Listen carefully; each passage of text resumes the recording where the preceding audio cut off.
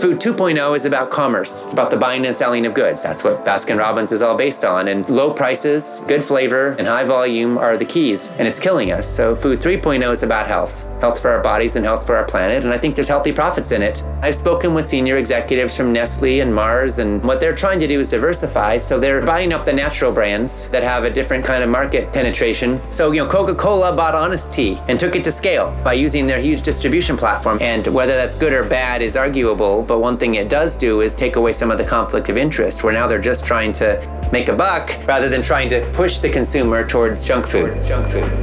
That's Ocean Robbins. And this is episode 165 of the Proof Podcast.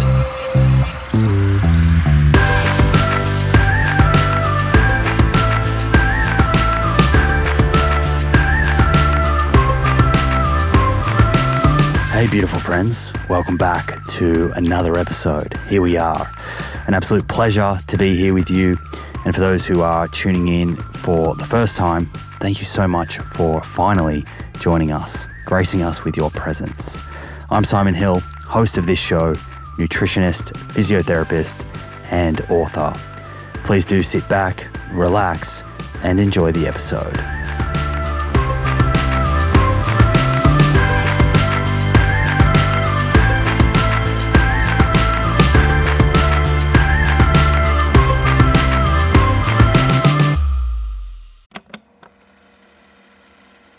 One of the best ways to track our health is to regularly get blood work done, so we can take a peek under the hood and get a feel for the state of our cardiometabolic and hormonal health.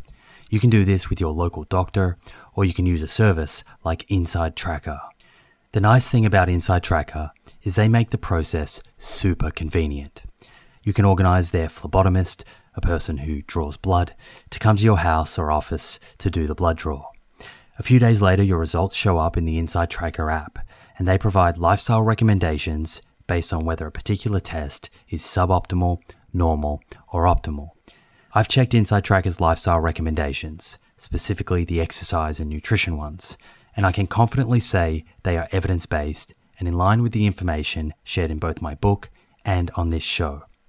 They even added ApoB to their ultimate plan, based on recommendation from myself and others. It's also nice to have all of your lab results readily accessible in one mobile app, making it easy to pull up past results and see trends and patterns over time. Get 20% off the entire Inside Tracker store. To get started, go to insidetracker.com/Simon for this exclusive offer. That's insidetracker.com/Simon.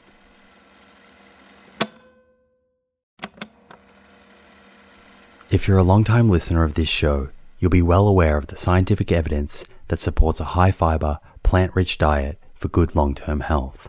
And while I certainly believe in a food-first approach, there is a role for supplements to help optimize the intake of specific nutrients and address any nutritional gaps.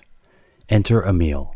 Emil is a plant-based wellness company with a series of products to help you optimize your plant-based diet.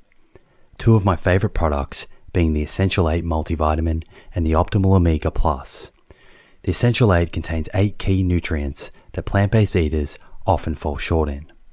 And the Optimal Omega Plus contains a direct source of DHA and EPA omega-3s, same as in fish, but from algae.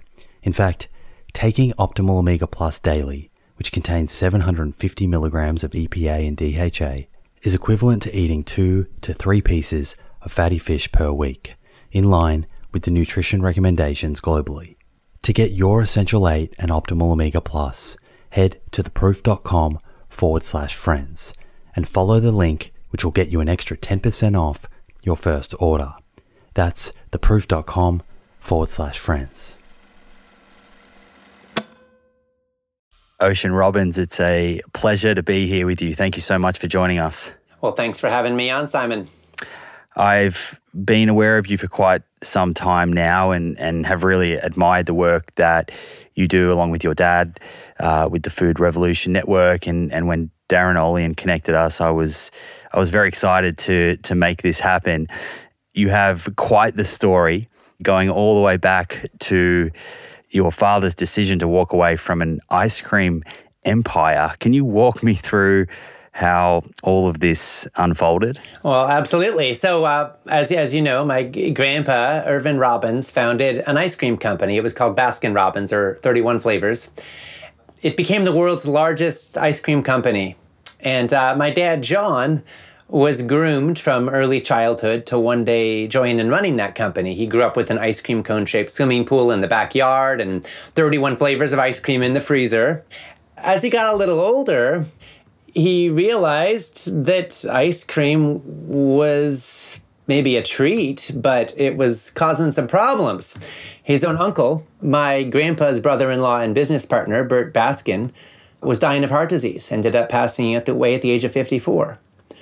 And, as my dad was learning more, he said, you know what, I can't spend my life selling a product that might contribute to more kids like his cousins losing their parents too soon. And so he ended up walking away from a path that was practically paved with gold and ice cream to follow his own rocky road, as we say in our family, rocky road being one of the Baskin-Robbins flavors, of course. And he ended up moving to a little island off the coast of British Columbia, Canada, where he and my mom built a one-room log cabin. They grew most of their own food. They practiced yoga and meditation for several hours a day, and they named their kid Ocean. And they almost named me Kale, by the way, and this is before Kale was cool. On behalf of my social life, I'm grateful they took the more conservative route when they named their son. But we did eat a lot of kale and cabbage and carrots and other veggies from the garden. And as I got older, we ended up moving to California. And my dad ended up researching the food industry in which he'd grown up and coming out with a book in 1987. It was called Diet for a New America. And it inspired millions of people to look at their food choices as a chance to make a difference on the planet. Became this runaway bestseller. The media called him the rebel without a cone. And, out of all of his readers, one of them ended up being my grandpa, Irvin Robbins, who was practically on death's door around the age of 70 when his doctor tells him, Mr. Robbins, you don't have long to live unless you make big changes. He had serious diabetes and heart issues and weight issues. He gave him a copy of Diet for a New America. My grandpa reads it. He follows its advice. He ended up slashing his sugar consumption almost to nothing, cutting way down on animal products, eating way more whole plant foods. He actually gave up ice cream. And he got results. Tremendous results. He lost a bunch of weight. He reversed his diabetes and his heart disease, got off all these medications he had been told he would need for the rest of his life. Lived another 19 more healthy years. His golf game even improved 7 strokes. So my grandpa was a happy camper. And, we've seen in our family that when we follow the standard American diet, or Australian diet too, I suppose, we get the standard American or Australian diseases, which is kind of sad, but when we make changes, we can get tremendous results. And so, I was inspired by my grandpa's legacy of changing the world in a big way, following his dreams, and my dad's story of integrity. I wound up on my own path, becoming a leader in this movement. And I feel so grateful to have had a couple of giants. And honestly, my grandpa's biggest achievement, in my opinion, wasn't just starting a big company. It was having the courage to make changes and showing the rest of us what's possible. Tell me about your grandpa a little more. I find it interesting that your dad wrote this incredible book. It was groundbreaking stuff, really, and he was leading the way, and as you said, the media described him as a rebel. I'm curious because sometimes it can be hard to influence those in our family, in our close circles, right? And it sounds like from your story, your dad had spoken to his dad, your grandpa, about this. Did it take the doctor to really land the message? So true, and isn't that often the case, So literally, my dad had given his dad a copy of his book, signed, autographed, when it came out, hardcover. His doctor gave him a copy that wasn't signed, that was softcover, and guess which one my grandpa read? Not the autograph copy from his son, but the other one the doctor gave him, and, isn't that often the case? We don't tend to listen to the people closest to us, but a lot of people listen to their doctors. And the tragedy is that the trust we place in our doctors isn't always well placed. The average physician gets about 19 hours of coursework in nutrition in all of their years of medical school. In the US, where I live, less than a third of the medical schools in the country have a single required course in nutrition. So most doctors graduate knowing a lot about drugs and surgeries. and very little about what to eat and how to live to prevent needing those drugs or surgeries in the first place. And the truth is, Simon, an ounce of prevention is worth a pound of cure, or maybe more, maybe a ton of cure. But our medical system is all focused on solving problems that probably didn't need to happen. So my grandpa got really lucky to have a physician who was on the leading edge and who had frankly read my dad's book and knew what it said.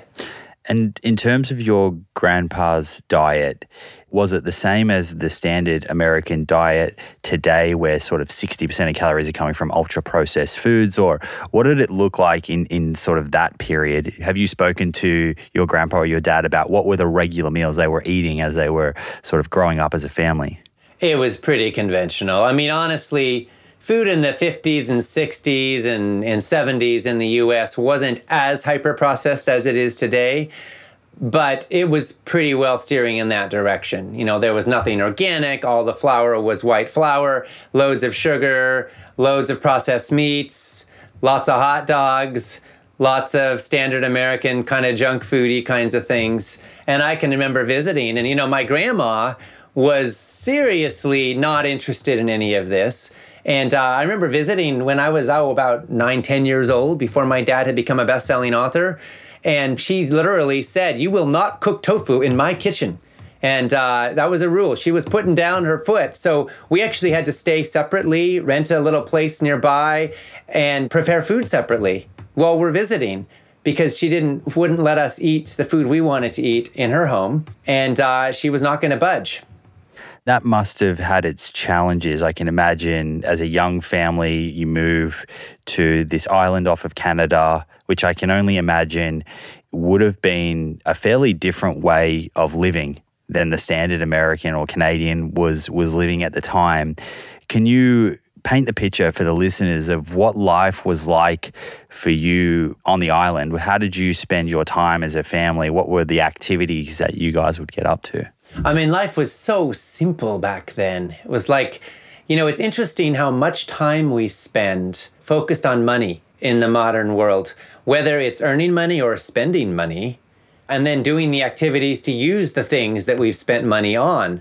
And when you cut all that away, you know, we lived very simply, you know, a lot of time gardening, a lot of time practicing yoga and meditation, going for walks, singing songs. My mom and dad would, you know, talk about their dreams. They remembered like 5 dreams every night, and they talk about them every morning, you know. So there was a lot of time and space to just kind of be. You know, I played with blocks and it's very simple toys. We had a few records I'd listen to, but it was mostly connecting with nature. And I had a few friends, you know, but it was a very different life than most of us have in the modern world. It's so packed with activities and things to do. And, you know, we spend a lot of time trying to recover from the stress that comes from trying to earn money. Work tends to take its toll on a lot of us in the modern world. And then our free time, so to speak, our leisure time, is more about recovery from the stress of that, you know? And then we get up and do it again. And it's very different when you are living life on a different rhythm where your cup is full, where you have plenty of time. And we had very little money, so it's an interesting trade-off, right? And I'm very grateful that my foundational years were spent in such a setting. Now, I'm raising twins. They're 20 now. I can't say that we've exactly created the idyllic life I grew up in that sense. They've had a much more in the world kind of experience. But I still have a basic place in my heart where I value experiences and relationships more than things. And I'll say the same is true with food. To me, food is medicine. To me, food is nourishment first. It's entertainment second or third. And I think a lot of us look to food for short-term pleasure, and it can provide that. But if it doesn't nourish us first, then in the long run, we're creating a vicious circle where we're less healthy, we're less alive, we're less vital, and then we get less pleasure from everything in life, which sometimes makes us look for it more from food, but get less from it. I was going to ask you about your kids and being a dad today. So what are some of the, I guess, values that your parents sort of instilled in you as a kid that you've thought about when you've been parenting, you know, in a different environment, in a more sort of urban environment? What are some of those key values that have been important to consider? Well, number one is love. I think that's true in every relationship, that when we come from a place of love, we always stand for that. We can help to create a much healthier relationship experience. I saw some friends of mine had a little poster up above the kitchen sink. It said, "The dishes can wait, play with your children."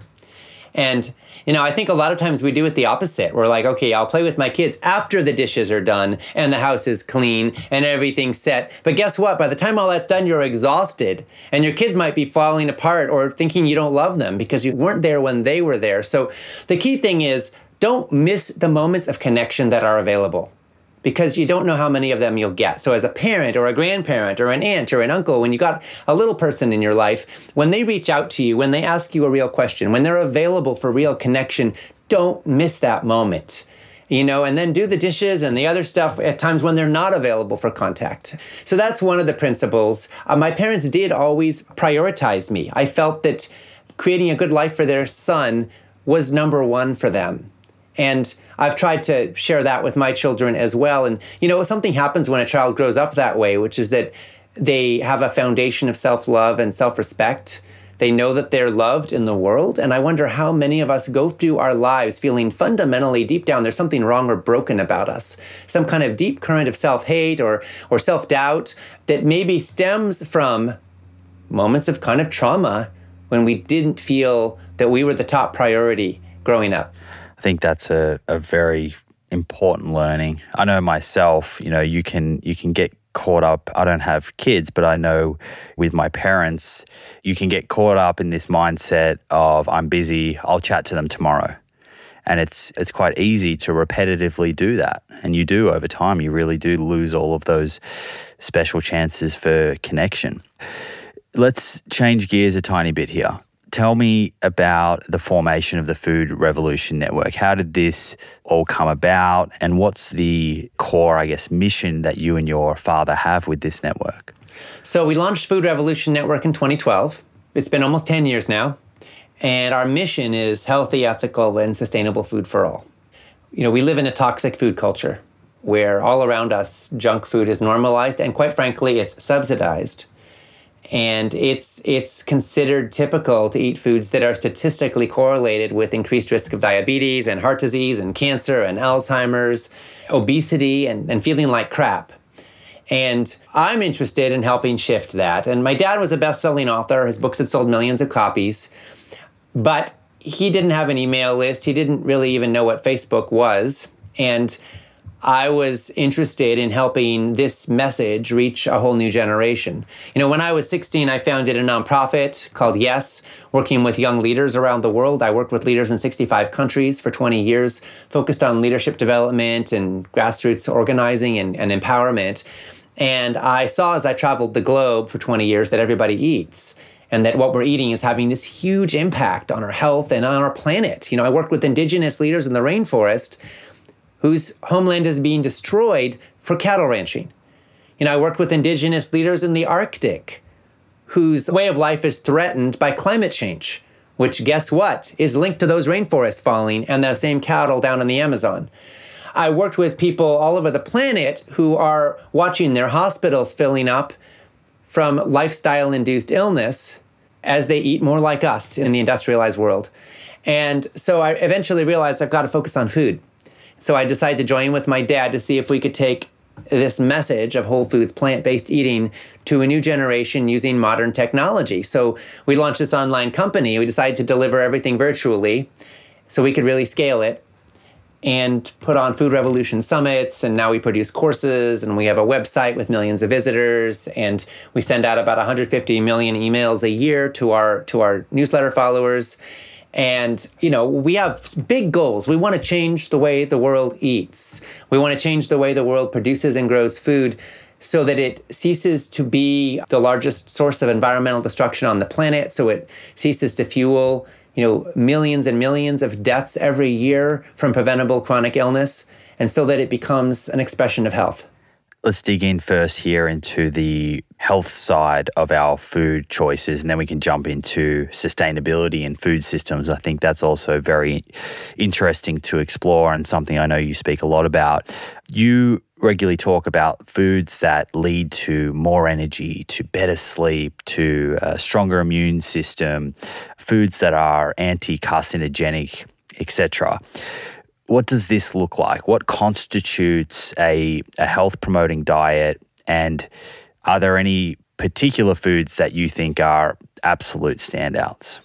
Oh, absolutely. Okay, so what constitutes a health-promoting diet at its core is going to be foods that are loaded with phytonutrients, antioxidants, the vitamins and minerals you need, of course. We talk a lot about macronutrients like protein and fat and carbohydrates. Those are important, and you want healthy sources of them. But we also have to look at all the micronutrients that make up, a really nutrient-packed diet. And so bottom line is, time and time again, vegetables are the superstars and fruits are a close second. When we look at the blue zones, the places in the world where people traditionally live the longest and healthiest lives, like Okinawa, Japan, Loma Linda, California in the United States, parts of Costa Rica, parts of Greece, there are specific regions, specific pockets that have been studied for their longevity, where people consistently live 10, 15 years longer than their fellow citizens of the same countries, a zip code or two away. And what we see these places have in common is that they're all places where people eat a predominantly, if not entirely, whole foods, plant-based diet. They get most or all of their calories from plant foods, not from animal products. They eat very little or no sugar or processed junk. They all get lots of exercise. They all have strong social ties and love in their relationships. And they have ways of bringing down stress or bringing up faith in some way in their lives. And so, as Dr. Dean Ornish puts it, we need to eat better, stress less, love more, and move more. And that's the basic principles that we see. He came to those principles with the Ornish program in the United States for studies, and it turns out those are the same principles that have been being practiced all over the world by the longest lived peoples on the planet. And so those are the big principles that we try to focus on. And when it comes to food, specifically, some of the top superfoods are, again, going to be vegetables, like lots and lots of vegetables of all different kinds. You want a lot of diversity. There's no one like food, you should just eat that. Although some are super loaded with nutrients like kale, collards, all of the cruciferous vegetables. Cabbage is amazing. But there's also incredible value in the alliums. Onions and garlic are incredibly potent health boosters. Mushrooms are hugely powerful. There was a study done by researchers in New Zealand. They found that when women ate about a mushroom a day, equivalent, a third of an ounce or more of mushrooms per day, they reduced their breast cancer risk by 64%. Their odds of dying of breast cancer. When those same women also drank green tea daily, their risk dropped by 89% over the 10 years of the study. And you think about it, if there was some new drug that came out that could drop your risk of breast cancer by 89%, I mean, you see people going crazy over it, right? It might become mandatory. But here we are, and it's just mushrooms and green tea. Well, guess what? There's no mushroom and green tea lobby that has the kind of money to force it down our throats. And doctors can't even prescribe it, because guess what? Doctors can't prescribe anything natural. They can only prescribe things that are patentable. That's all that insurance will reimburse. So even though they're cheap, and even though they're widely affordable and available, we're not seeing them widely recommended or utilized like they could be, even though they could do so much good. So those are some of the top things. And then legumes are also powerful. They're the one sort of basic staple that we see in all of the blue zones. Sweet potatoes are amazing, interestingly enough. Potatoes in general are fine, but sweet potatoes are a whole other thing. And then whole grains, they're a little controversial. Some people knock grains. Obviously, they're not popular with the paleo community. But when I look at the studies, the data on whole grains is extremely positive. Now, I'm not talking about Wonder Bread here. I'm talking about whole grains, and ideally not even wheat, but like quinoa, buckwheat, millet, amaranth. Some of these are called pseudo-grains because they're not technically grains. They're the seeds of grasses or seeds of other plants. They're fascinating. So these are some of the things we really want to base our diet around. Now, you don't have to make the perfect into the enemy of the good. I'm not saying you need to sign a purity pact in order to take steps towards a healthier life, but I am saying there are steps you can take and they matter. How important is the sort of organic versus conventional conversation, where your food is sourced from, how it's grown? Tell me what you think about in terms of food quality, cost, access, and sustainability when we're talking about the farming practice, how these plants are grown. Purely from a health perspective, there are probably some advantages to organically grown foods over foods that are grown with pesticides and synthetic fertilizers and that may be genetically engineered. The pesticide exposure is certainly driving a lot of deaths amongst farm workers who have really high rates of cancer. So if you ever heard of the canary in the coal mine, where coal miners would take a canary in with them, and if the canary starts dying, they know that there's gases in there and they better get out. Well, it doesn't take a coal miner to realize that if farm workers are dying in the fields from pesticide exposure, then those crops probably are having an impact on the rest of us as well. And, we do see some data to back it up. Some of these compounds are endocrine disruptors. Glyphosate, which is the number one herbicide on the planet, is a probable carcinogen according to the World Health Organization. Many of the insecticides are known carcinogens. It's just a question of quantity and how much you're exposed to. So there's probably some advantages there to going organic. However, let's be clear, most of the studies showing huge benefit from eating mushrooms or onions or kale or spinach or any of these other foods were done with people who were eating conventionally grown versions of those crops. And they still reversed cancer, reversed heart disease, had lower rates of Alzheimer's, had healthier lives, had less rates of obesity. So if you can't afford to go organic, don't let that stop you from eating lots of vegetables and whole foods. If you're choosing between an organic donut and non-organic kale, go for the kale every time. And if you can afford to, I think the biggest argument for organic is environmental and social, not just personal health. Because organically grown foods mean less pesticides in the environment, less farm workers exposed to them in the fields. In the case of animal products, it's less animals that are pumped full of hormones and antibiotics, which means they're generally tortured in factory farms. And so from an ethical standpoint, as a human being like I am who wants to contribute to a healthier future for life on Earth, I think that organic has a lot to be said for it. And again, you do what you can, If you can eat lower on the food chain, you're doing a heck of a lot of good for the world. It takes 12 pounds of grain or soy to produce 1 pound of feedlot beef in the United States, probably similar in Australia. So we're wasting the other 11. It takes a tremendous amount of land to produce animal agriculture. I know we're going to get into this more later, but I'll just quickly say that if you're concerned about the environmental impact of food choices, then eating lower on the food chain is a massive step you can take because there's so much less pesticides and water and topsoil erosion involved in that because there's a lot less resource inputs. So we're on the same page. I have a bit of a sort of organic where possible motto. But I'm going to play devil's advocate here because I do read the other side, and I just want to see if you've given any consideration to any of this, and perhaps not. It might be an open conversation for us. But sometimes I hear people suggesting that we also don't understand the effect of exposure to organic pesticides and herbicides. And just because they're not natural, the fact that they're sprayed in very high amounts, that's not to say that they don't have a negative effect on our physiology. And although I guess intuitively one would think the natural pesticide or herbicide is better, this does seem like a fairly valid point that should probably be tested by science at some point. Absolutely. There's a lot of lobbying that goes on when it comes to the organic standards. And we always have, certain people who on those boards that are making those decisions that represent big agribusiness.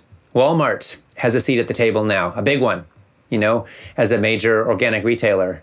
And you can be sure that Walmart's interest isn't in protecting the sacred responsibility of the organic label to protect the public. Their interest is in getting as much of their food as possible organic without increasing the price 1 penny.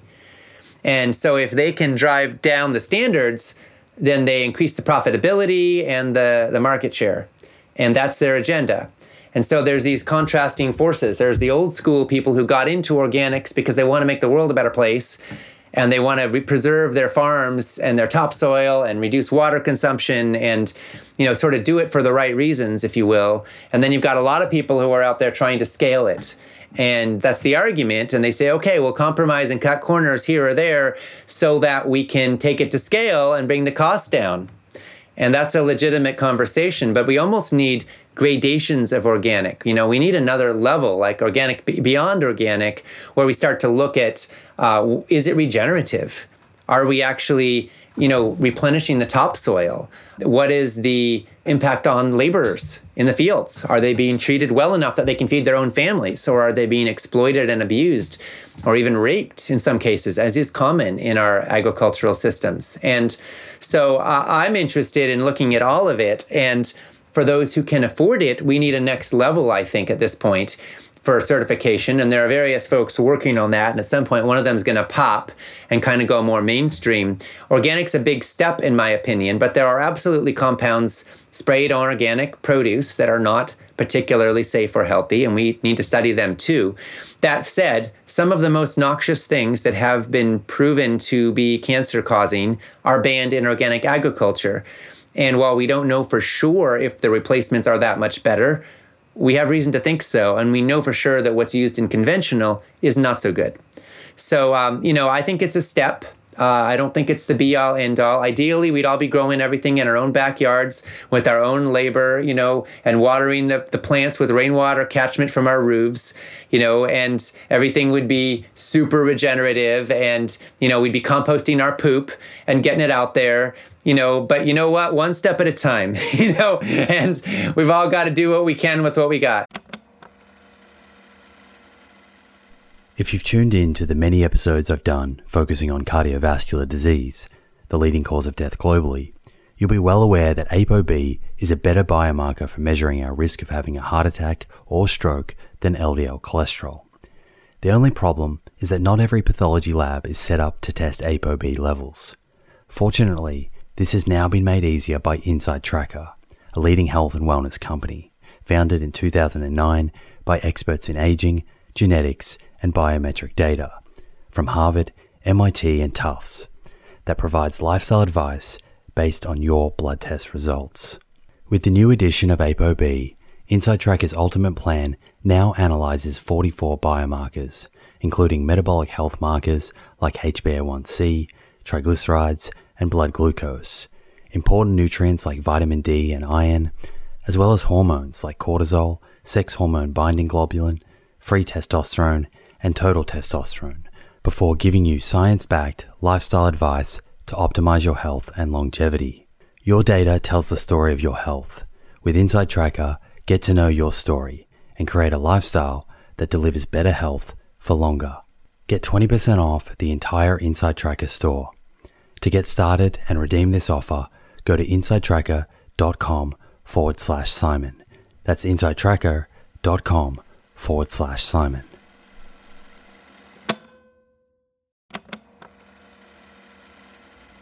Hey friends, the scientific evidence on lifestyle habits that lead to longevity is clear. Now it's time to put this knowledge into action. I'm excited to announce the Living Proof Longevity Challenge, a 12-week program to build evidence-based lifestyle habits to optimize longevity. My team and I have transformed over hundreds of hours of conversations with experts on aging, nutrition, and exercise into a life-changing 12-week program that will challenge you to develop habits that lead to a longer, better life. This is a unique opportunity to gather health data about yourself that has the potential to change your life for the better.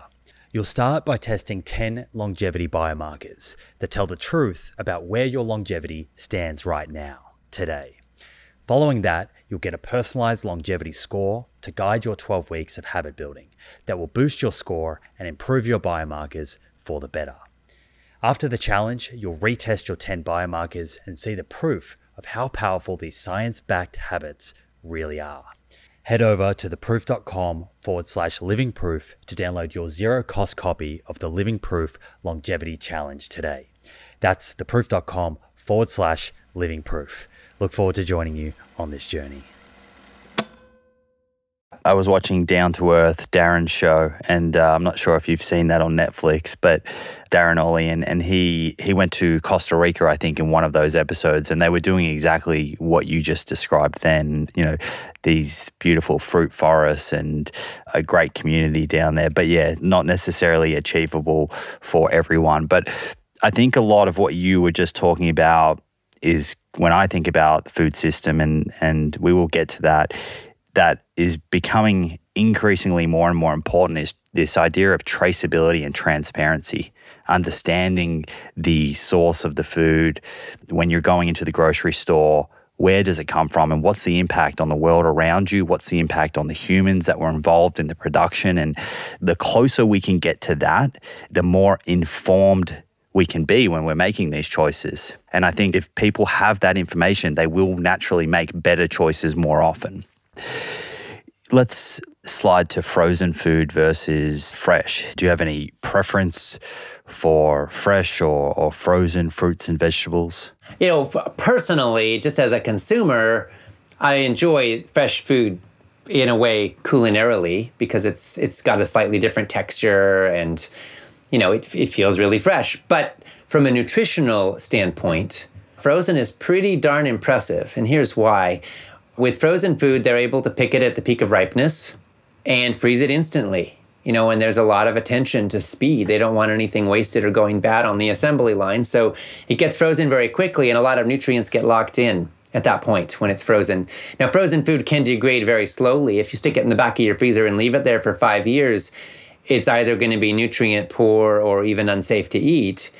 But as long as you cycle it through reasonably quickly, within a few months, say, of getting it, and assuming it didn't have too long a supply chain, frozen food can be exceptionally nutritious. And it can be pretty affordable. The nice thing for the food industry is that there's very little waste because they're able to pick it at the peak of ripeness and go straight into the freezer. With fresh food, there's a lot that gets thrown away along the way. Your supermarkets are throwing away maybe half their produce in some cases because they only want to stock the stuff that looks perfect out in front. And so their dumpsters in the back are just loaded with food waste. And then it gets home, and guess what? The average American family, I don't know Australia, but I'm going to bet it's similar, wastes $2,000 a year in food that just goes bad in the back of the fridge. So the cumulative is that industrialized countries waste about half the food we grow. Between what goes bad in the fields, doesn't make it to market, what goes bad on the way to market, what gets thrown away in the markets, what goes bad at the home and the fridges, and then we cook our food, and some of that ends up in the trash or the garbage disposal or the compost as well.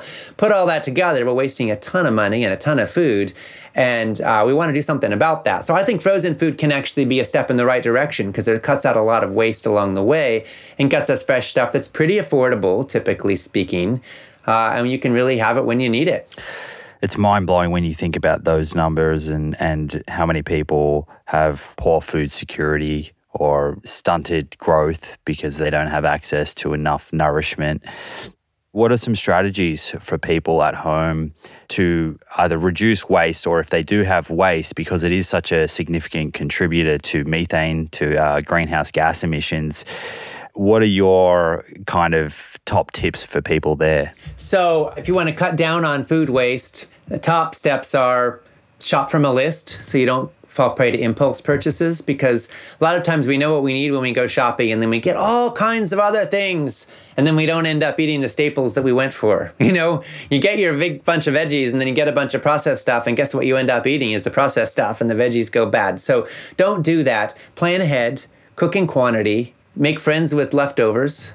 That saves time and energy. It doesn't take twice as long to make twice as big a batch. So batch cooking is huge. In our family, we always have some legumes and some grain in the fridge ready to rock.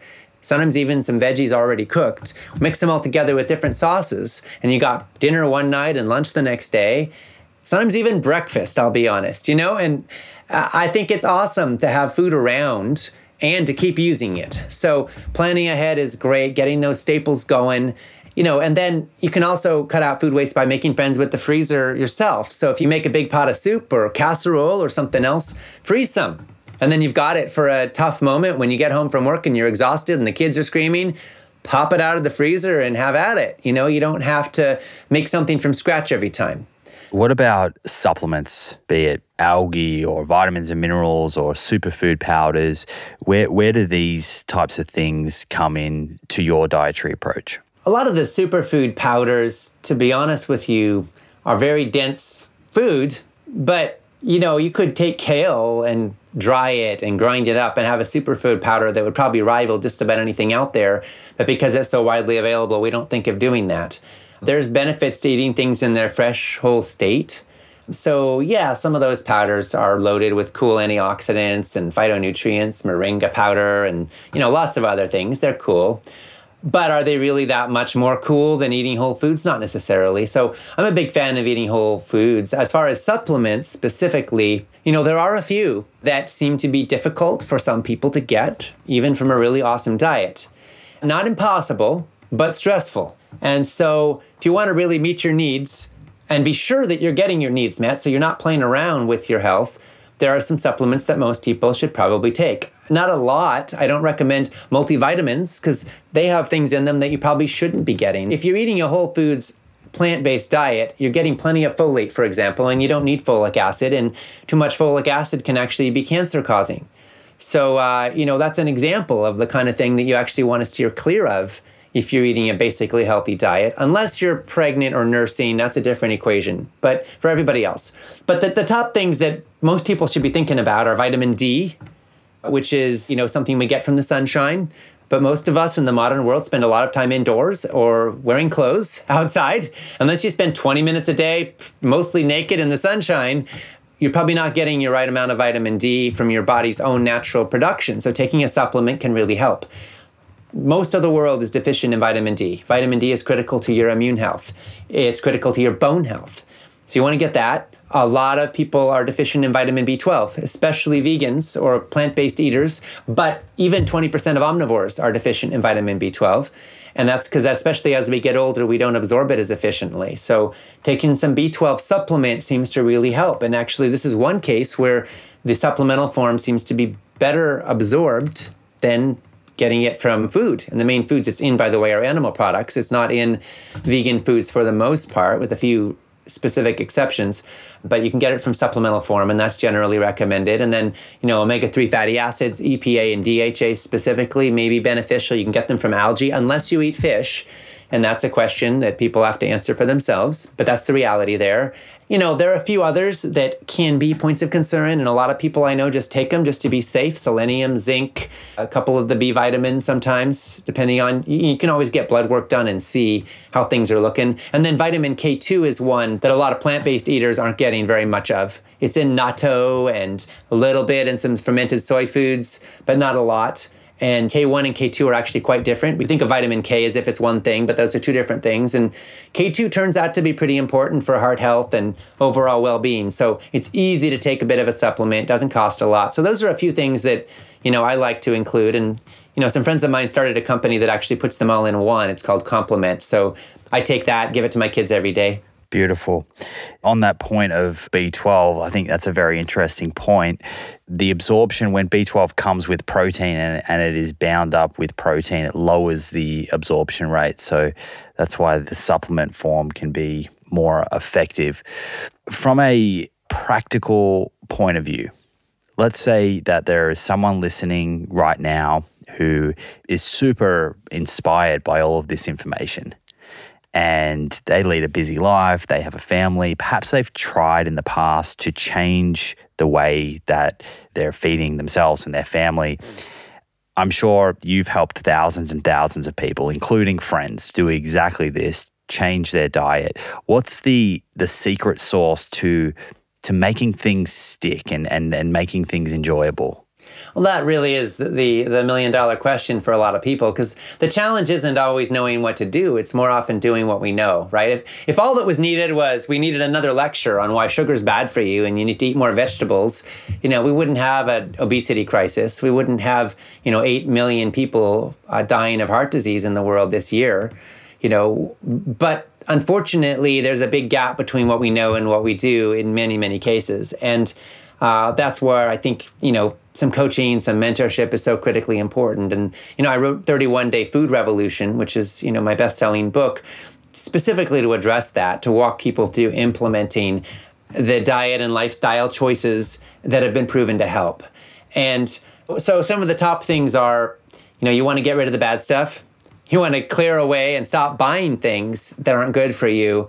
It's amazing how often people struggle with temptation, and yet they still have the cookies in their cupboard, And as long as that stuff's in your home, it's going to be really hard when you're tired or your willpower is weak not to eat it. So don't bring it into your home if you can help it. Even if you live in a mixed home where other people that you live with aren't eating the way you do, try to have some segmentation where there's a shelf you don't go to. It's like, that's the stuff that they eat, and you just don't touch that shelf. Don't even open that cupboard. Don't open that part of the fridge, just stay elsewhere, right? And then the next thing is to really crowd out the bad with the good. A lot of people focus on what they want to get away from instead of what they're going towards. And so make friends with good, healthy recipes that you can enjoy. And here's the thing to remember. Building a new habit, learning any new skill takes time, and you're going to be awkward at first. If you want to learn a new musical instrument, be prepared to sound like crap for the first few days, Like, that's just how it goes. Learn a new language, you're not going to be fluent. But know that practice makes perfect, and the more you do it, the better you get. And the same is true with a new way of eating. So a lot of people are like, oh, it's so hard. Well, so is anything worth doing in life, really. It's hard work, And yet you've developed that skill. You've got to develop that skill because your life depends on it. And here's the thing, the more you do it, the easier it gets, and the more fun it gets. There are studies showing that saliva actually changes when you eat a food a few times. So kale is an example. First time you eat kale, it'll taste kind of bitter.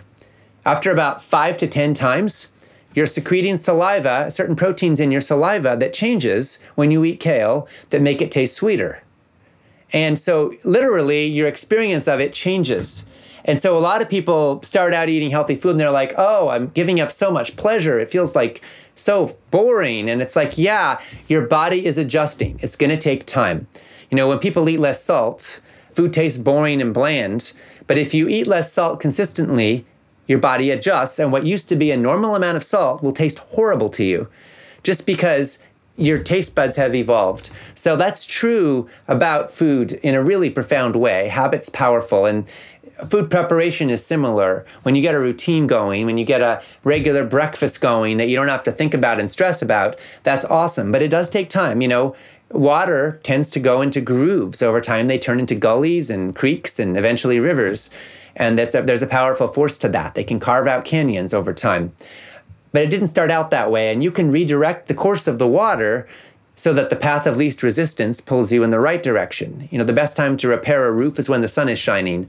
The best time to cultivate a new habit is when you've got a little space in your life. So think about doing it on the weekends. Develop a new recipe, try something new, do your shopping for the whole week, cook in quantity, plan ahead. Don't get stranded, hungry, cranky, and exhausted in the middle of the week with nothing in the fridge except some junk food, because guess what you're going to do? It's not pretty.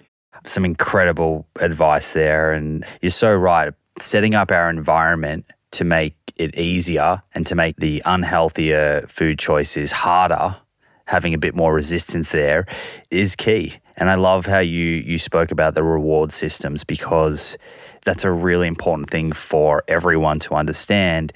When you're eating a lot of hyper-palatable, ultra-processed foods, sure, blueberries are going to find it hard to compete. But as you start to crowd out those ultra-processed foods, as you beautifully described, your reward systems will change. And this is not about giving up the joy and the love for food. And you will absolutely have that just with healthier foods that are nourishing your body at the same time. Yeah, the art is to fall in love with foods that love you back instead of falling in love with abusive relationships, that taste good but treat you like crap in the end. You've had the opportunity to interview some incredible minds as part of your food summit, including Dr. David Katz and Dr. William Li, Dr. Will Bolsowitz, who's a friend of this show, and many, many others. What's one of the most interesting things that you've learned in recent times about food and our health that perhaps you didn't know and sort of blew your mind a little bit? Well, one thing I find fascinating is sulforaphane. So this is a compound that's actually not in foods per se, but we've got compounds that are precursors to them that are in cruciferous vegetables. So broccoli sprouts are the world's number one source of these compounds as far as concentration, but they're also high in cabbage and collards and kale, and cabbage is a great option for most people. So here's the fascinating thing is that there's these enzymes that are in these foods, and then there's these glucosinolates. And when the two meet, which happens when you chew them raw in your mouth, you get this reaction that creates sulforaphane. And sulforaphane is one of the most potent cancer-fighting compounds on the planet. And it's incredibly good for blood sugar balancing and even for cardiovascular health. It's just like a miracle compound. And it may be one of the reasons why these foods specifically are so linked to longevity for so many people. But the fascinating thing is that you can't get it straight away. You have to mix these things in your mouth. It's the art of chewing. And when you cook them, you actually lose that. But here's the cool thing too. You can cook them mostly and you still get the glucosinolates. You're just not getting the enzymes. So you add a little bit of raw cabbage, for example, to your steamed cabbage or kale or whatever else you may be having that's a cruciferous veggie, and you get the same benefits because you get that little bit, just a little sprinkling mixed in of the raw, and then when you're chewing, that enzyme's being released and it's combining with the glucosinolates, which are still present even when it's cooked, and you get that benefit of the sulforaphane into your body. So that's a fun little hack, if you will. It's incredible how it all works. I read a study, another one that you can add in addition to cabbage or instead of is mustard seed powder on top of your cooked broccoli or whatever will do the same sort of trick. So there's a few ways of doing that. It's very cool. You state on your website that the Food Revolution Network, and I think you actually mentioned this before, is committed to healthy, ethical, and sustainable food for all. And sometimes I see people making out as if it's simply just a case of educating people to eat more fruits and veggies, and we've sort of touched on that. But this is clearly a much more complex problem than that to solve. So as we sort of change gears here to thinking about the overall food environment and systems, what are the major obstacles that stand in the way of more people eating a healthy, ethical, and sustainable diet? And what are the main strategies that you believe we need to adopt to overcome them? This is such an important topic. We live in a world where there's a tremendous wealth gap along lines of race in particular. There's also a health gap along lines of class. And these tend to go in sync. So in the world right now, there's about 700 million people who are chronically hungry, who don't have enough basic calories to make it through the day healthfully. But there's about 2 billion people who are overweight or obese. And those 2 billion people, for the most part, are chronically malnourished as well. They're calorie rich. You don't get fat without having enough calories, but they're nutrient starved. And the chronically hungry and the chronically overweight or obese tend statistically to be people who are lower income, and they're much more likely to have darker skin color than maybe some of the wealthier, more privileged communities that don't have those issues. And this ties directly to legacies of racism and the ways that those play out in the modern world. And here's the really challenging thing. For somebody who is struggling to make ends meet, somebody who may be working 2 jobs, somebody who's barely making rent, in that situation, price is a big deal.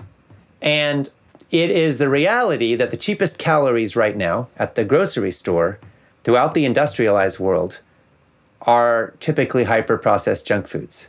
It's really cheap to buy bottled oils or to go to McDonald's. And so there's a reason for this. And that's part of what we're trying to expose. In my country, the US, and this is not unique, all of the industrialized countries of the world have this in common, and to one extent or another, our taxpayer money is subsidizing commodities crops. We're bringing down the price, essentially a net effect of things like high fructose corn syrup, factory farmed meat, and wheat that's going into white bread. And we're creating a marketplace distortion where essentially people have to pay extra. It's like you're being fined for wearing your seatbelt if you want to do the right thing for your health. Fruits, vegetables, nuts and seeds, organic legumes, all are costing more by proportion because they're competing in the marketplace with subsidized stuff. When I talk to executives at Coca-Cola about why they're using genetically engineered high fructose corn syrup in the US, but they're non-GMO in Europe, they said, well, it's because corn is subsidized in the United States. So we wouldn't be competitive if we didn't use high fructose corn syrup in the US. But in Europe, it's not. So it's a whole different equation. So this is a reality that I think we're up against. And I want to see a shift. I think that if government's going to subsidize anything, it should be healthy foods that are good for people instead of the other way around. So that's one issue. But the other issue is that we've got to find ways to address the economic disparities within nations and within the global human community, and create more true freedom and opportunity for everybody. And it's very hard to make a good living if you don't have your mind clear, if you don't have your energy, or if you're chronically sick. So we have these vicious feedback loops where people grow up poor, they're struggling to survive, they're not able to feed themselves well or feed their families well, and then they're paying the price for that with sickness and chronic illness and suffering, which creates out of control medical costs. I know you guys are lucky enough you don't have to worry about those personally because you have collective health care. In my country, we don't have that necessarily, and a lot of people go bankrupt when they can't afford to pay for their medical care costs. I think these create these negative feedback loops where people don't have anything to leave to the next generation because sickness ate up all of their life savings at the end. Let's dig into the subsidy bit first a little bit more. I think that subsidies is something people hear about, but I'm not sure that everyone fully grasps what's happening. And you mentioned taxpayer dollars there. And I just want to try and paint the picture of exactly why this is happening. What was the original purpose of these subsidies? Was it about scale and about providing enough calories? If the other side was to argue for subsidies, what would their argument be? So the United States Department of Agriculture was founded, it's got a conflict of interest. It was founded to promote the sale of agricultural products in the United States, to help farmers make a living and have security through promoting their products. But it's become charged with setting nutritional advice policy. And so there's a conflict of interest there. And the USDA is clear that its core mission is about the farmers and the agricultural system. Unfortunately, we're not talking about mom and dad growing their little patch of kale in their backyard and selling it at the farmer's market. We're talking about the big players because they've got the big lobbying bucks. And that comes back to the folks with 20,000 acres, with 50,000 head of cattle. The big operations, that's where the big money is, that's where the lobbying clout is, and they pull the strings when it comes to government policy. And so the USDA would say that their core mission is to help the farmers. And who wouldn't want to help farmers? I mean, the people who grow our food, they work their butts off, and they deserve to be supported, right? And that's true. But the emphasis has been on the big players and the big bucks, and it hasn't given proportionate support to the smaller players. But it's also, yes, they have focused on commodities crops based on this notion that that's where the core calories are. And if we want to feed the world, we've got to focus on the corn and the soy and the wheat, because those are the major sources of calories. Unfortunately, that's created this distortion where we now have 2 billion people who are overweight or obese, but nutrient starved in many cases because we're not focusing on nutrients. And most of us get too many calories. So I think that's part of the challenge there. But just to give you an example, Twinkies has 14 subsidized ingredients in it in this country. So this is having a major impact. There have been a lot of studies done that the poorer people are, the higher a percentage of their calories is coming from subsidized food crops. And most of the times, those are turned into hyper-processed junk foods. That's where most of those crops are going. And factory farms are integrally connected here. If it wasn't for subsidized corn and soy, then factory farms would not be affordable as a livestock production method because there's so much corn and soy used in those systems. But because they're subsidized, the price comes way down. Suddenly, it becomes affordable to waste all those calories and cycle them through livestock. And then it just so happens to be that these subsidized parts of agriculture are also the major players when it comes to the planetary harm caused by our food system. So it becomes a sort of perpetual system, because it's not just the food affecting human health, but it's also the breaking down of our host, the earth, that is then also affecting human health in many ways, which is becoming more and more evident. So I can kind of hear the cogs turning over in some of the listeners' minds here, and thinking, okay, well, monocropping and industrial factory farming, they produce a lot of food very quickly, and we have 8 billion mouths to feed today and 11 billion by 2050. What's the alternate path look like here? If you were to pull subsidies out of those parts of agriculture, you mentioned growing food in our backyards. I'm assuming that's not going to be the way forward for the entire world. Is this about decentralized food systems, or how do you sort of imagine this transition? So first of all, I don't want to knock how much food we can grow in our backyards. During World War II in the United States, over half our fruits and vegetables came from our backyards. And right now, more land is used for lawns than six times what we use for fruits and vegetables. So, if we converted our lawns to fruits and vegetables, we could six-tuple our fruit and vegetable production in this country, and save water too, by the way, and pesticides. So let's not knock the value of backyard gardens, community gardens, local agriculture, and we are seeing this turn towards decentralization. I think that's very important and very valuable. We saw with the pandemic how vulnerable we are to long supply chains, and I think that a lot of people realize there's security in being able to know where your food comes from and being able to grow it in your own backyard. And sometimes you can actually save money as well. In one of the most impoverished cities in the U.S., which is Detroit, it's become the community garden capital of the United States. There's over 1,000 community gardens in Detroit city limits. So sometimes people respond to poverty by getting creative, and growing food is one solution. But all that said, absolutely, a lot of us are still going to want farmers to grow our food, and we got other things to do with our lives. Awesome. Rock on. You may not want to grow a thing. That's okay. So if that's the case, then fine. What we need to do is kind of all of it. We need mass production systems that get more sustainable and more humane. And we need more localization. We need more infrastructural investment in small scale. And, most of the world's food is grown by small-scale farmers. There are over 1 billion farmers in the world right now. Over 1 billion. Most of those folks are growing a little bit of stuff in the backyard. They got a chicken maybe, maybe a goat. And it's, that's how most of the world's food's grown. And by the way, most of it's grown by women. But in the industrialized world, we have a different system where it's mechanized and we got big tractors, and it's actually less efficient. We're getting less overall yield per acre and a lot less nutrition per acre, but it is monetarily efficient within the current paradigm. It takes less labor to produce a lot of food. So instead of all of us being farmers, only a handful of us are, and that's going down and down. So I think we can look at spreading that out more and helping more of us get connected to the earth and our own ecosystems.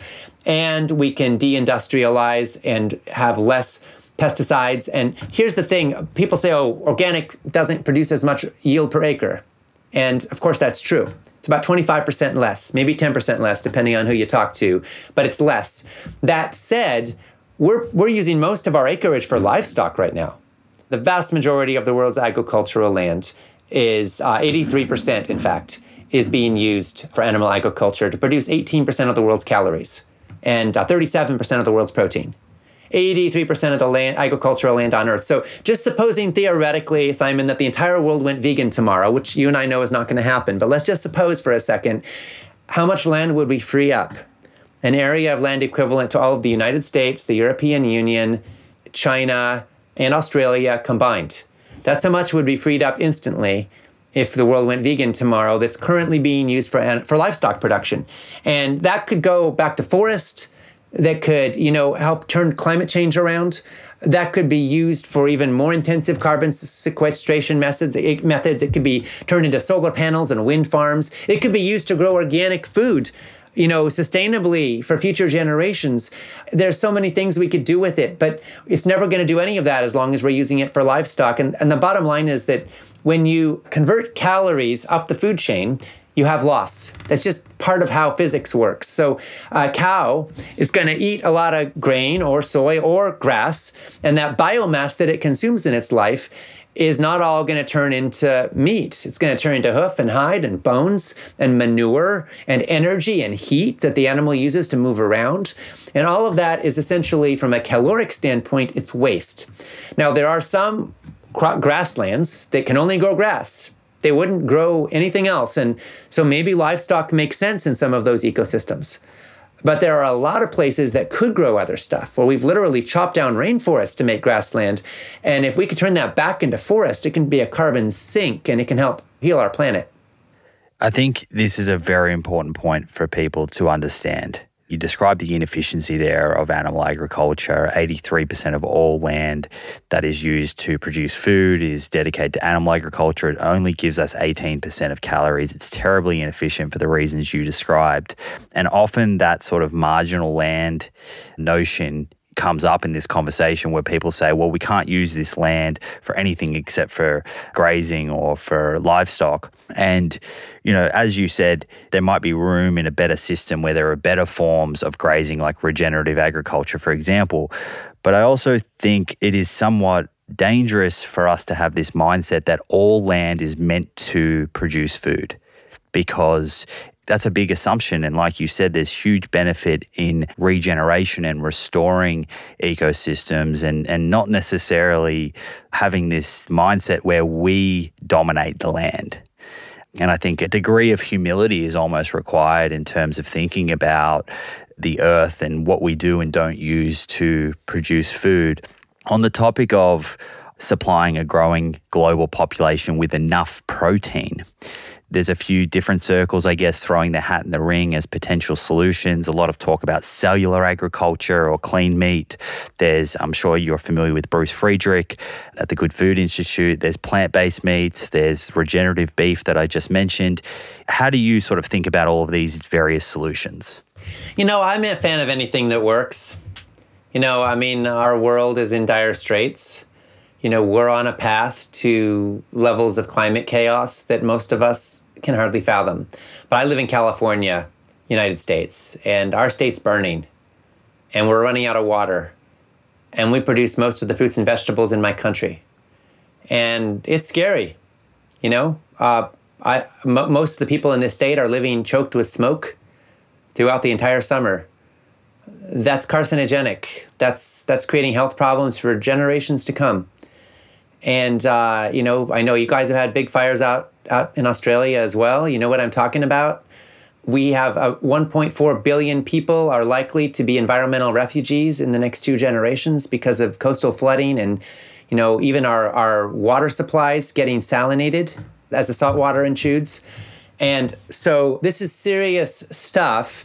And in that context, I think we've got to do whatever we can that will work to help turn things around. I'm not interested in dangerous solutions that create bigger problems, but I'm interested in real solutions that actually work. And personally, you know, I don't want to kill animals for food if I don't need to. I'm a big fan of eating lower on the food chain for ethical reasons. If regenerative agriculture with, you know, beef production was the answer, I'd gladly support it, whether or not I would partake personally. However, unfortunately, the data is showing that in the long run, the best we've got with rotational grazing and so-called regenerative agriculture can be a net carbon benefit in the short run and about neutral in the long run. And that's the best we've got, but it still takes a lot of land. And we can do better with that land. You know, there are things we could grow on that land and ways we could harvest that would take carbon out of the atmosphere and put it into the soil much more rapidly and much more permanently. The trouble with livestock is that they are constantly belching and farting, and that methane has a major climate impact. So it's very hard to make up for that. So yes, ruminant animals handled properly can, you know, sequester carbon out of the atmosphere into the soil. But again, it's an uphill battle because they're also belching methane all day long. So I don't think it's an answer, but it can be better than conventional meat, which is an environmental disaster. However, lab-grown meat, I think the jury's still out. There's a lot of people working on it. I wish them the best, honestly, coming up with something that's actually safe and that's actually sustainable. We're not there yet, not even close. But maybe they'll get there. And if they do, then I'll be curious. I'm not going to be the first person to try it, but I'm open-minded as far as, all the Beyond Meat and all the meat substitutes that are on the market today. You know what? They're processed foods. They're definitely better for the animals. They're definitely better for the environment. I think there's no doubt about that. But as far as human health, the jury's still out on how that compares to meat. And meat is not a health food. So I don't think that Beyond Burgers or, Impossible Burgers are health foods either. But there's some things to be said for them. And I think as a transitional step for a lot of people, they can help. You know what? Again, you do the best you can. If you want to have a steak now and then or have a Beyond Burger now and then, fine. The food police aren't going to tear open your fridge and send you off to jail. You get to do the best you can with what you got. But at the end of the day, I don't think these are necessarily the answer. I think the answer is basing our diet around whole plant foods, lots of legumes, whole grains, fruits and vegetables, some nuts and seeds. Base your diet around that. And if you want to have a little bit of fish or whatever else on the side, that could make some sense. But it's not going to be, where you turn for the basis of your calories if you're wanting to walk lightly on the earth and leave a brighter future for your kids. The compared to what question's always quite interesting when plant-based meats come up, or even regenerative beef, as you just mentioned then. If you're comparing it to factory farmed, livestock, agriculture, then regenerative beef looks great. But there are other options and ways to use that land. And same thing with the plant-based burger. I mean, if you're comparing it to a sort of standard American beef burger, then it is a step in the right direction. I think there was a study recently. It's the first study that I've seen looked at this out of Stanford University, and they compared a Beyond Burger with organic beef, grass-fed beef. And they did see over the period of the trial that when people were eating the plant-based Beyond products, they had improvements in cardiovascular disease risk markers of disease risk. So again, compared to what? Are those plant-based burgers as good as legumes? Probably not. But they still serve a role, I think. Tell me about Baskin-Robbins. And this is a hypothetical question, right? So don't take offense to this. If your dad didn't walk away from Baskin-Robbins and you're running it today, let's say you're the CEO today. I'm interested in this because it kind of speaks to maybe what companies like this could be thinking about. If you're in charge of this company that is, has probably 4,000 or 5,000 plus doors around the world, is a giant in ice cream.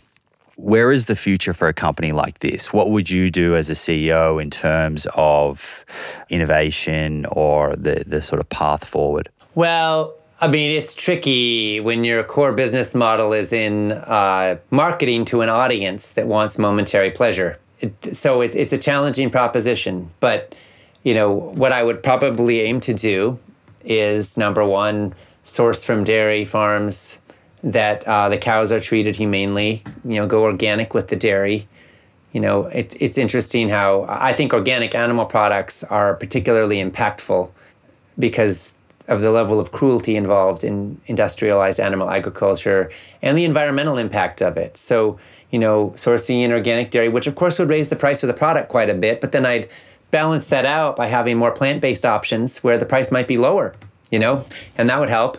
And we'd focus on plant-based options that are based on fruit and nuts and seeds for the creaminess. And we get really busy seeing if we can create something that has no chemicals and no added sugars and that tastes amazing. And, I'll tell you, my family does that all the time. We make our own homemade ice creams and we blend up bananas is usually a good base. Toss in, a little soy milk to just make it blend up. Maybe some nuts or not, and then add in some mango or some strawberries or, other frozen fruits, all frozen, by the way, except for the maybe soy milk. And you end up with this soft serve, really creamy amazingness. You can also put in some vanilla, some nutmeg, go a little bit more savory-ish, get something a little more delicate in the flavor profile. So good. So, we do those. Sometimes we'll do 2 layers, do more of a banana vanilla base and then in a cone and then stick some, mango on top, all blended up. Our kids love this stuff. So I think people could learn and the consumer could learn to really like these things, especially if it's combined with an education. It would be quite a journey to rebrand a company like that as a place you go if you want to get healthy. but it could be done. And maybe they could even be a leader in finding some sort of superfood, frozen desserts that get some really interesting exotic superfoods in there and mix them. And obviously prices are going to go up if they start doing that, and profits are going to go down, and that's going to change the consumer profile. It's a tough slog, but here's the bottom line. The way I look at it, Food 1.0 is about survival. If you can get enough calories to fill your belly, that's success. Food 2.0 is about commerce. It's about the buying and selling of goods. That's what Baskin-Robbins is all based on. And consumer is king. And low prices and good flavor and high volume are the keys. And Food 2.0 has brought us a lot of options, but unfortunately it's morally bankrupt and it's killing us. So Food 3.0 is about health for our bodies and health for our planet. And I think there's healthy profits in it, but they come from healthy food. So the food industry has got to learn how to make that transition. And I've spoken with senior executives from Nestle and Mars and, a lot of the other major brands, and some of them are in a pickle. And what they're trying to do is diversify. So they're buying up the natural brands that have a different kind of market penetration and trying to take them bigger. So, Coca-Cola bought Honest Tea and took it to scale, and quadrupled or more the sales of Honest Tea by using their huge distribution platform. And Honest Tea is organic and uses very little sweetener. And in a sense, you could say it's competing with Coke. But now that Coke owns both, they win either way. And so I think what we're seeing is that more and more of the mainstream big food companies are trying to take an interest in the natural sector. And whether that's good or bad is arguable. But one thing it does do is take away some of the conflict of interest, where now they're just trying to, make a buck rather than trying to push the consumer towards junk food. You got me hungry with that list of all those different ice cream blends. I've been doing a banana ice cream with pistachios recently, and that's been a bit of a favorite at home. Something else that I think is interesting, again, it's early days, but for people to look at, is I've seen this sort of emerging, and this is similar to the cellular agriculture clean meat, this emerging area of precision fermentation. There's a company in Australia called All G Foods, and there's one in America called Perfect Day, which by all reports they're essentially producing cow-free dairy products that they hope to be able to scale and eventually be cheaper than traditional dairy. So that's a cool space to watch, and hopefully what they're planning does come to light, because it would mean we could significantly reduce all of those, factory farm dairy farms, as you say, are not ethical and are terrible for the environment. I'm interested in your thoughts on individual action and sustainability. What does it mean to live sustainably as an individual today, and how important are the dollars that you and I and the listeners that we go out and spend on various things every day? So obviously it's all a question of scale and perspective, right? I mean, Helen Keller said, I'm only one person and I cannot do everything, but just because I can't do everything doesn't mean I'll refuse to do that which I can.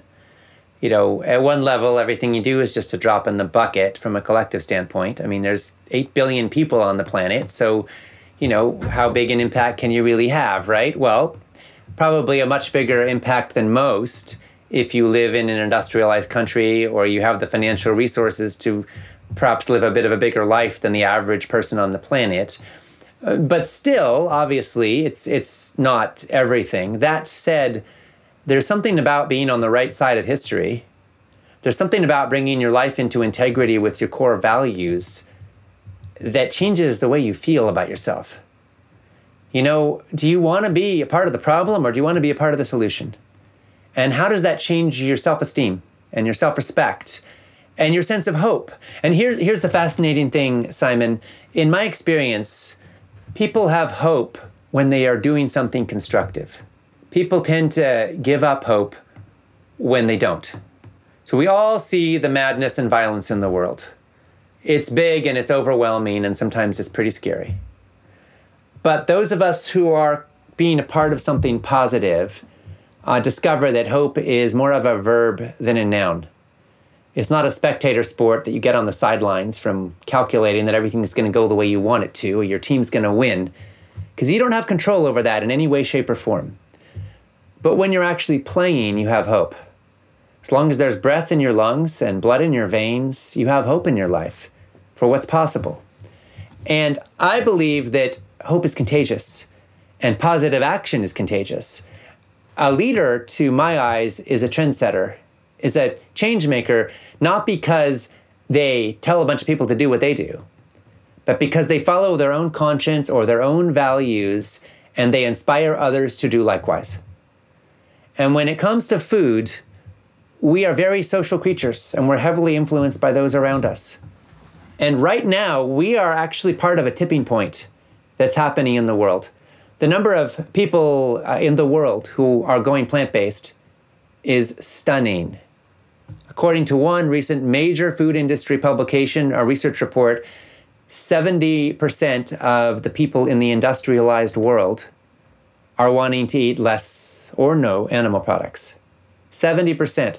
That wasn't the case 5 years ago. So we are watching historic change happening right now. The number of people who identify as vegan in the United States has increased sixfold in the last 10 years. Sixfold. So there's a lot of change happening, and every person who chooses to eat less beef and more beans, who chooses to eat more whole foods and less processed junk, is actually changing market forces. You're changing the supply chain so that more healthy food will be grown and marketed, so that more markets will change what they sell, more restaurants will change what they serve, and you're influencing the people around you in ways you may have never imagined to say it is cool to care, and you're part of the solution. And so you literally can be a cultural trendsetter just by making a pivot like that. And the entire food industry is responding right now. The CEO of Nestle told me a few weeks ago that he thinks that in the next few years, 10 to 30% of the $1.5 trillion meat industry is going plant-based.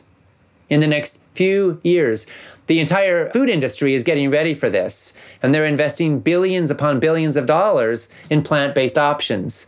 Not because they had some epiphany and said, oh my God, we've got to save the world. No, because consumer demand is shifting and they're trying to be on the front end of it. And they're watching the market trends and the market research and they're trying to respond to it. Well, guess who made that market research and market trend happen? It's people who care and learn, just like we're doing right now. And they start putting that into action. So in my view, what you do matters tremendously for your own sense of integrity and values and for the example that it sets and for the influence that it has. And there is no way to quantify how powerful that may be, because it may only take 5% of us making a shift to make 50% of us start to make that shift, because that's what leadership is. Beautifully put. Be the change that you wish to see in the world. I think that's a fantastic place to bring this one to a close.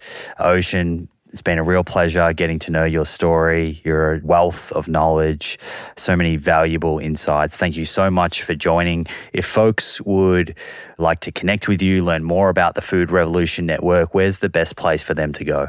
So the best thing to do is to grab a copy of 31 Day Food Revolution, heal your body, feel great, and transform your world. It's available in bookstores. It's available online. It's published around the world. Again, that's 31 Day Food Revolution. It walks you through implementing all that we're talking about today so you can really get these results in your life. Every chapter ends with action steps you can take to apply what you're learning. We walk you through how you can get rid of the bad stuff, how you can nourish your body with the good stuff, how you can gather your food community and build healthy social fabric to help you sustain healthy food choices, and how you can change the world, how we can be a part of the transformation on the planet every day with your knife and fork. Number 2, go to foodrevolution.org. That's foodrevolution.org. Check out our website. We have hundreds and hundreds of blog articles on there that are completely free. Search on there. You'll find all kinds of fascinating topics completely for free. We also have online courses, Food Revolution Summit every year, lots and lots of masterclasses and other great resources. Go ahead and sign up for our email list on there so you can get up to date on all of it and stay in touch. And then remember, you really are part of the food revolution every time you choose real food over processed junk, every time you choose to participate with your own knife and fork in building a better world. You're with us. So it's not about just joining some organization. It's about identifying as a part of a movement. And I thank you for every step you take and every dollar you spend and every bite you take that's congruent with your values. Thank you, Ocean. Let's do this again. All righty, Simon. Thank you so much. There we go. How did that one land for you? I hope that you found it interesting, instructive, illuminating, all the things. Of course, if you did, please do share with your friends and family on the socials. The more people that we can help together, the better. And while you're there, make sure that we're connected too. You can find me on Twitter and Instagram at plant_proof. That's at plant_proof. And on that lovely note, it's time to bring this one to a close. Thank you so much for hanging out with me. I appreciate you, and I look forward to repeating it all again in a few days' time. Until then, remember, more plants, my friends, more plants.